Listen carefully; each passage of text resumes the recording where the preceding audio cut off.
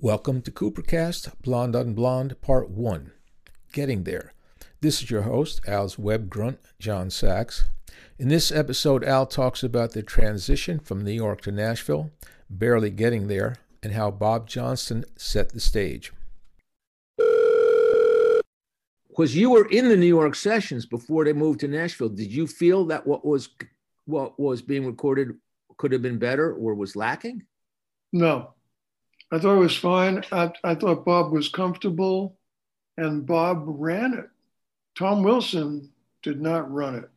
Bob was in complete control. Do you have any idea why Dylan would have dumped Tom Wilson? Because you guys had just done Like a Rolling Stone in that whole album, which was tremendously successful. Why do you think he wanted to move on? I don't know.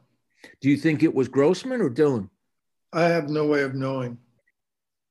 I think Bob probably felt that he had done what he could in this place, although he did go back to New York.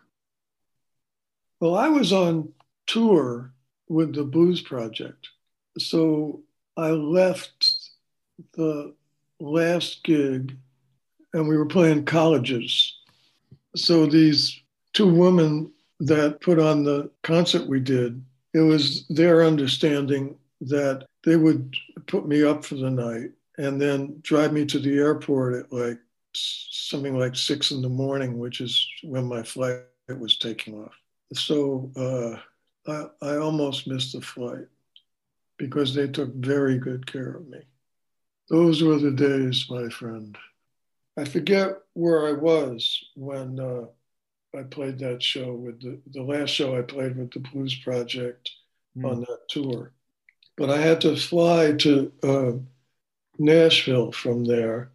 And what was very funny was they drove me in a Jeep from the gate to the plane. And it was just me.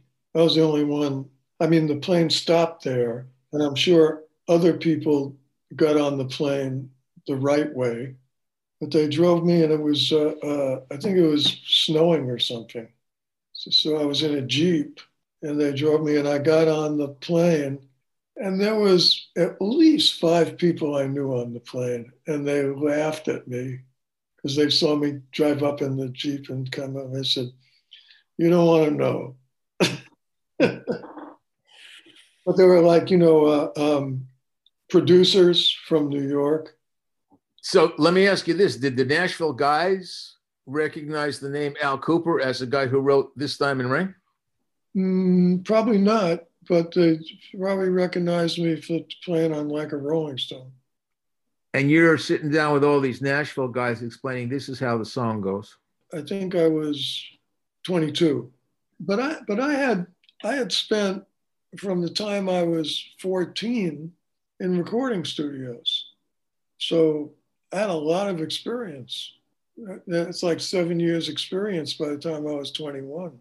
And I had written a number one record, co-wrote. You got to take those things into consideration.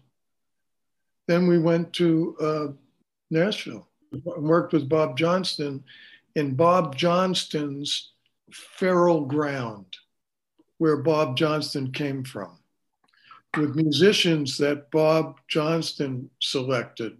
Bob Johnston, who I didn't know very well, but in retrospect, was a completely different animal than Tom Wilson. In what way? In control, much more.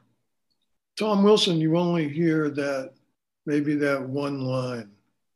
Bob Johnston is on there a lot, even if he's just saying, the name of the song and what take it is. I think he knew what a big thing this was in terms of working with Dylan. And so what he did is he put him in Bob Johnston's environment, and he defended that environment and did his best to make Bob comfortable. In addition, you had Albert Grossman there 24/7. Albert was at every session. This has been Kubricast, Blonde on Blonde Part 1, brought to you by Feral Ground. Look for more episodes coming up and subscribe at Apple Podcasts, Spotify, or just about any podcast distributor. And do tell your friends.